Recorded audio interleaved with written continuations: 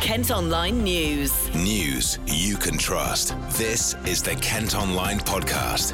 Nicola Everett. Hello, hope you're okay. On Wednesday, July the 14th, we've actually got a bonus edition of the Kent Online Podcast for you today. Former Gillingham footballer Jason Brown has been speaking after several England players were subjected to abuse following their Euro 2020 defeat to Italy at the weekend. The ex-goalkeeper has also suffered racism and believes now is the time to take a tough stance. More than 1 million people have signed an online petition calling for racists to get a lifetime ban from games in England. Social media firms are being told to take more action, and the Prime Minister has been accused of previously failing to condemn fans who booed players taking the knee.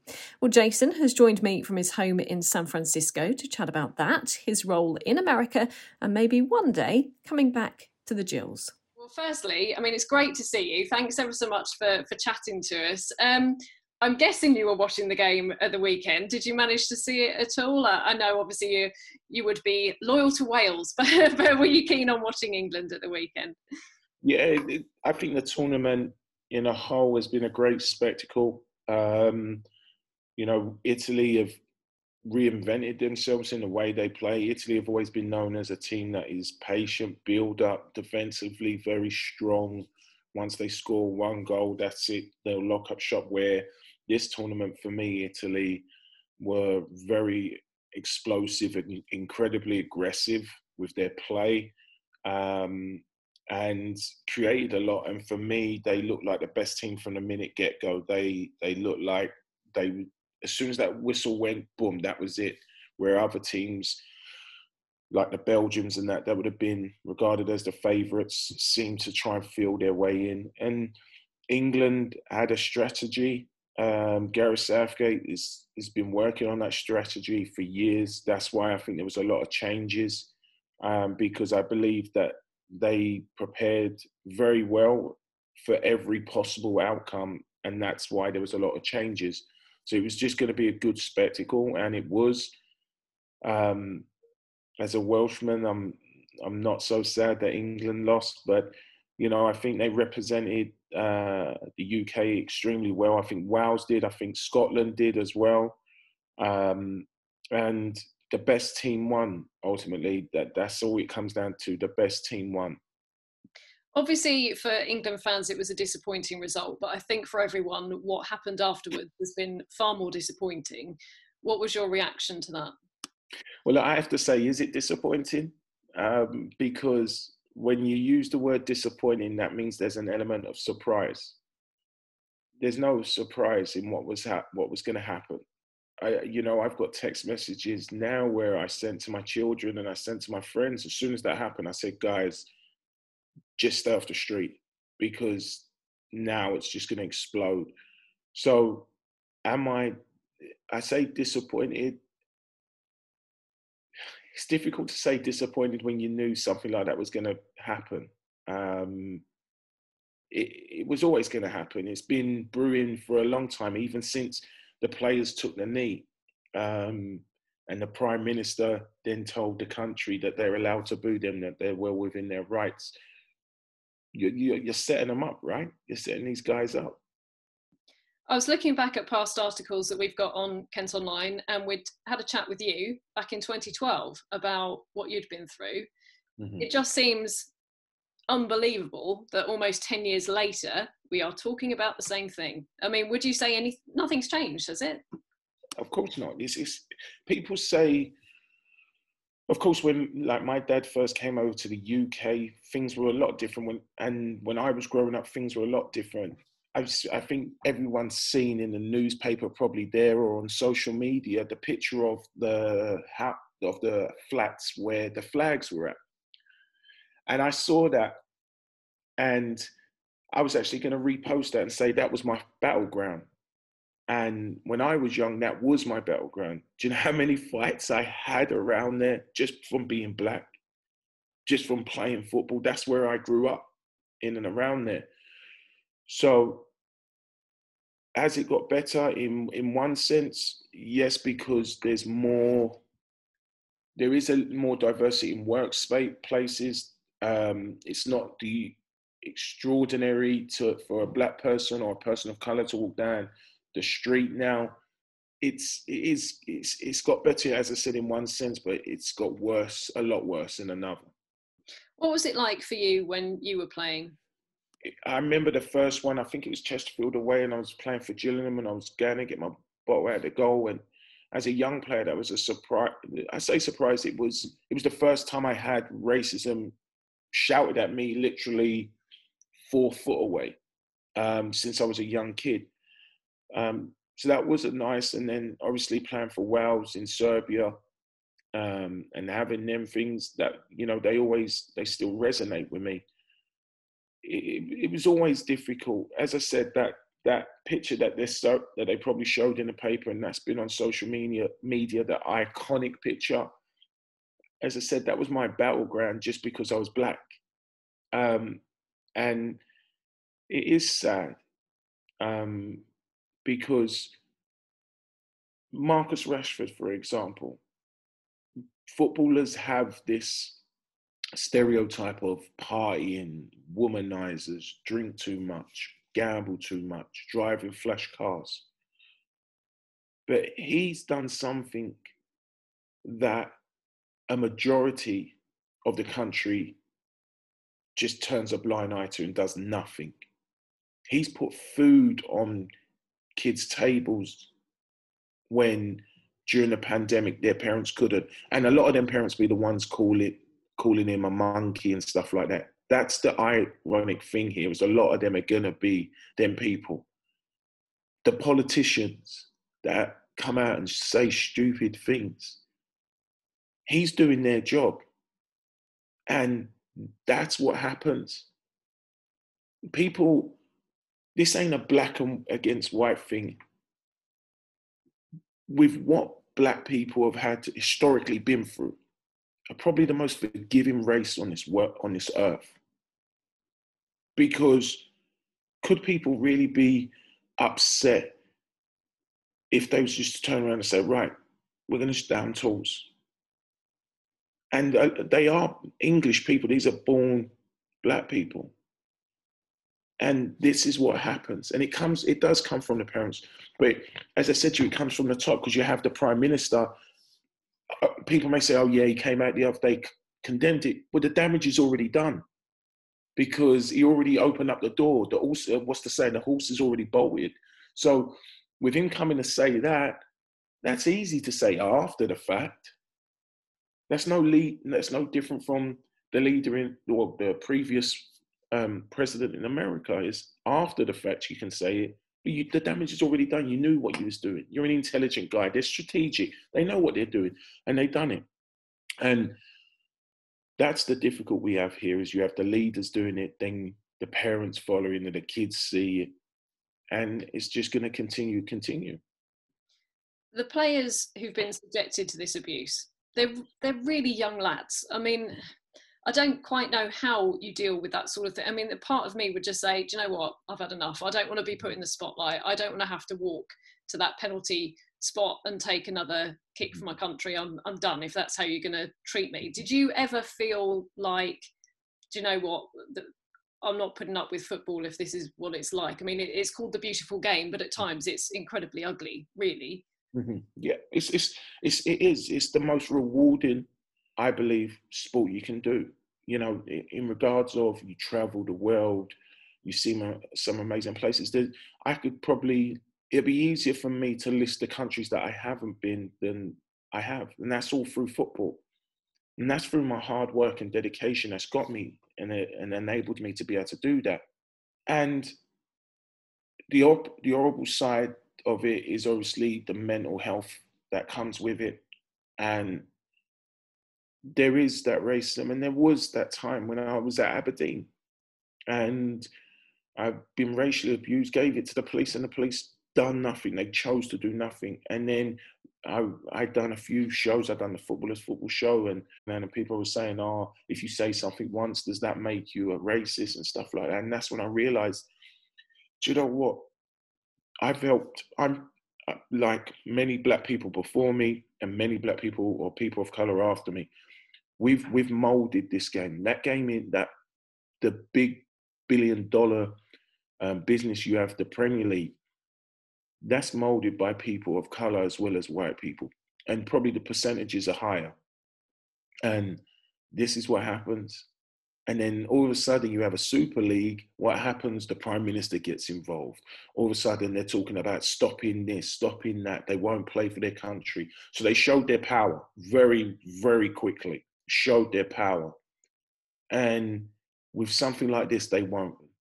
And then you see with racism, you see with equality, every type of discrimination there's, I'll tell you what we'll do. We'll give you a lovely rainbow card that carries out the ball, that shows our support. But then they won't condemn a stadium or a country. They give a country a tournament that wants to rip down flags of gay pride and stuff like that. It's like, okay, so you want to send out a lovely car, but then you go and give a country that is openly racist, openly homophobic, you want to go and give them a prestigious tournament and the spotlight. Like, come on, guys. You're just doing it. I think people will respect them more if they just said, you know what, we don't believe in these campaigns. It is what it is. Get on with it. It's sad. It is so sad. And these young footballers, and not just young football players, because there's people out there, there's young people, as I said, I had to tell my son and my daughter to stay off the streets. It's sad that this is where we're at. And as I said, this is not me saying this is all white people, but this is clearly a white issue that they continuously come to black people to resolve. We give the answers and still nothing happens. And as I said to you, this is not about black being white thing. The most precious thing to me in the world is my mum, and she's white. And it's incredibly sad that we're still going through this. And for me, I don't see it getting any better. I just see it getting worse now. And again, as you said earlier, I mean, these are English guys. I think they've probably got the best person there in Gareth Southgate to be supporting them at the moment. I mean, he seems to have done an incredible job, doesn't he? What would you like to say to them, though? If you could speak to them now, what would you like to say to those three in particular? You know, I read some of Marcus Rashford's tweets, and he has everything to hold his head up about. They all do. You know, I saw the team of the tournament. You've got Kyle Walker at right back, and then you've got Harry Maguire, centre back, and then you've got Raheem Sterling.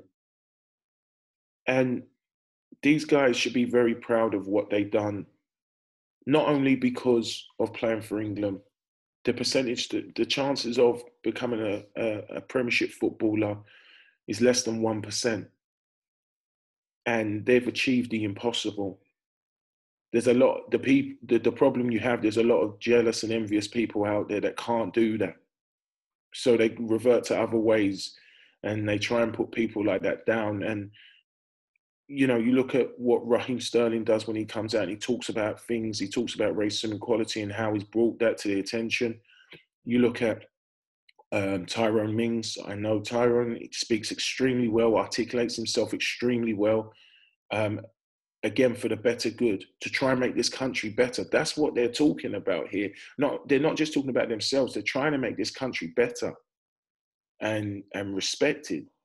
And in Gareth Southgate, what you have is, you have a man who came through Crystal Palace when, you know, they would have, Powley was there, as well as Richard Shaw, other black players.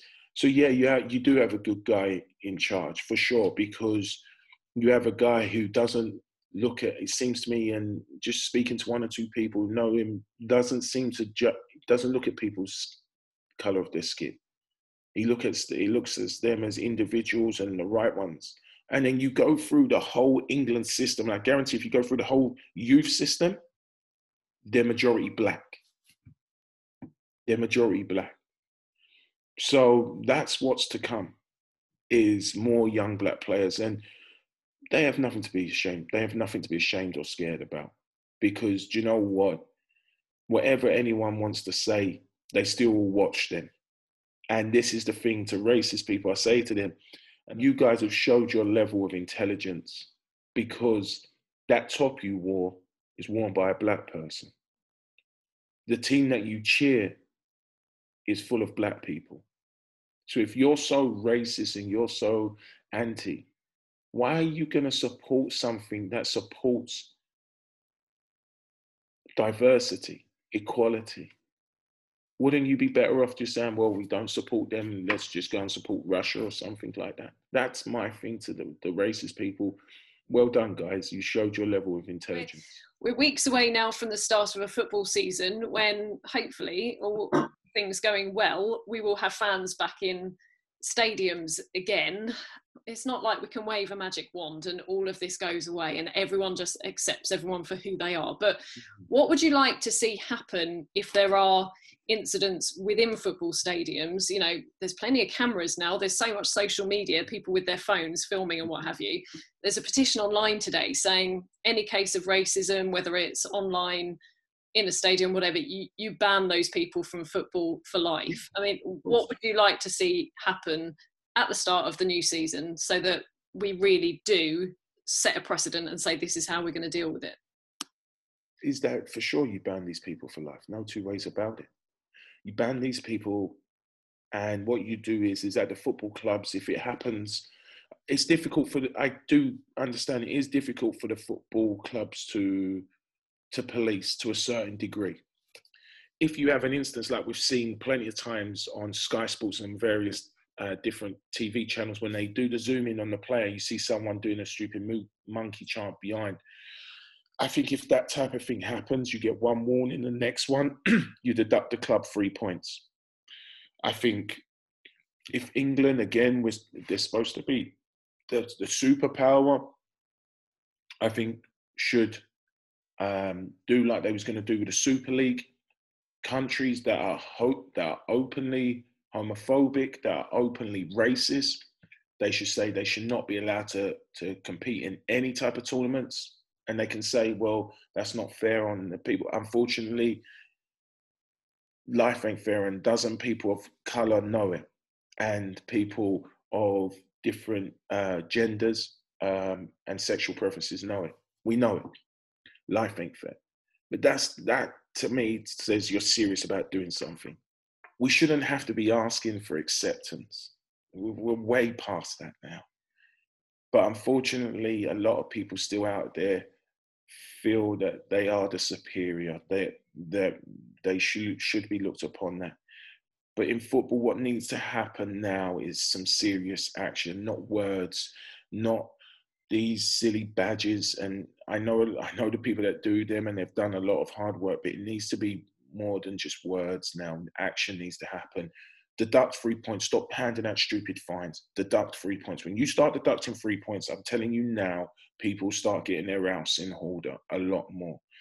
You need to implement the Rooney Rule. I said that years ago. I think I had done the interview with the Footballers Football Show in roughly about 2013, if I'm right. And I said it has to come in then. It has to be now. You know, the Premier League clearly don't want to do it. No, if the government are serious and they want to say they're about equality and diversity, would then make them do it, because you made everyone else do it. Let's get it right. Make UEFA implement these rules, or don't be part of it. They can't afford to not have the English team part of it. And people may look at that and say, well, that's quite extreme. But that's where we are, because racism is an extreme. How many people have died because of racism? The numbers, if we be honest, we don't even know the numbers. The numbers are that big, we don't even know them. So why can't the extreme, or what's perceived to be the extreme, happen? Thanks ever so much for chatting to us. I know Gillingham fans obviously remember you very, very fondly, and I hope that you remember your days at Gills fondly. But I'm sure they'll want an update on kind of what you're up to. So you're over in America. Can you tell us a bit about what you're doing over there? Yeah, I'm coaching at an academy in America. That's a spin-off from Juventus, from Italy. So I'm coaching over here. I'm enjoying it. It's good working with the young kids. I enjoy working with young kids, trying to have an impact on their lives. And it's good. You know, it's tough. America, as I said, is a great country with so much great potential, but there's still, similar to England, there's still a lot of things like that, the discrimination that holds the country back.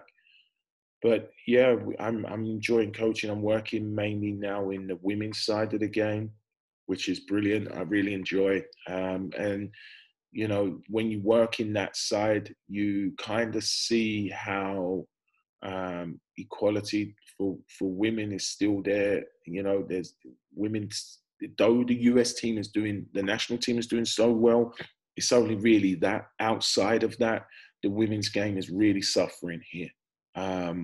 And I'm just hopefully trying to make a difference in that and helping the good young players come through. So you've been out there for a couple of years. You were saying you haven't lived back here in the UK for a while now, but what do you see? How do you see your career going? Are you going to head back at some point? We'd love to see you back again, Jason. And, you know, I would love to be given the opportunity to possibly manage at Gillingham, if I'll be honest. I think that's the only one that would really entice me back.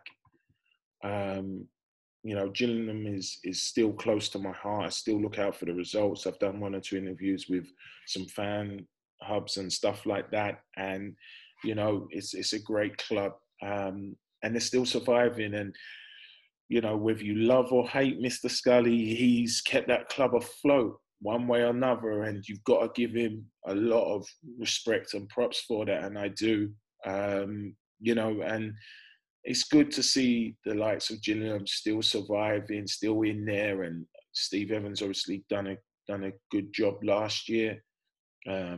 It's difficult because the power clubs, the derbies and stuff like that are up there that we once beat and once equal with, they're really pulling away, and the money is a big factor. But we still seem to be in there fighting away, and it's just great to see. It's great to see a club of that size with that stadium still in and amongst there are big clubs down there now.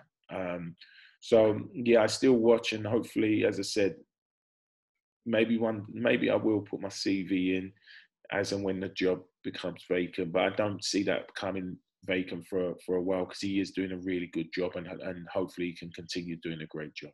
Yeah, he's doing a very good job. So agonisingly close to the playoffs. I mean, obviously the past couple of seasons haven't been easy. We'd love to be back in the dizzy heights of the Championship. It would be lovely, wouldn't it? Yeah, no, that would be great. When we was in there, it was an amazing time, and especially for me being a young being a young player, and you know, playing against the likes of the Ravanellis and you know, Andrew Coles and people like that. It was great. It was great for me, and it'd be great for the club if they could get in the Championship, I think. But unfortunately, the Championship is a real powerful league now, with a lot of money and investment in there. And, you know, it would just be great to see Gillingham go back in there. But, you know, I think it would be extremely tough for them as well. Thanks ever so much for listening. Don't forget, you can, of course, keep up to date with more sport at kentonline.co.uk and by downloading the IM News app. Just head to subsaver.co.uk. News you can trust. This is the Kent Online Podcast.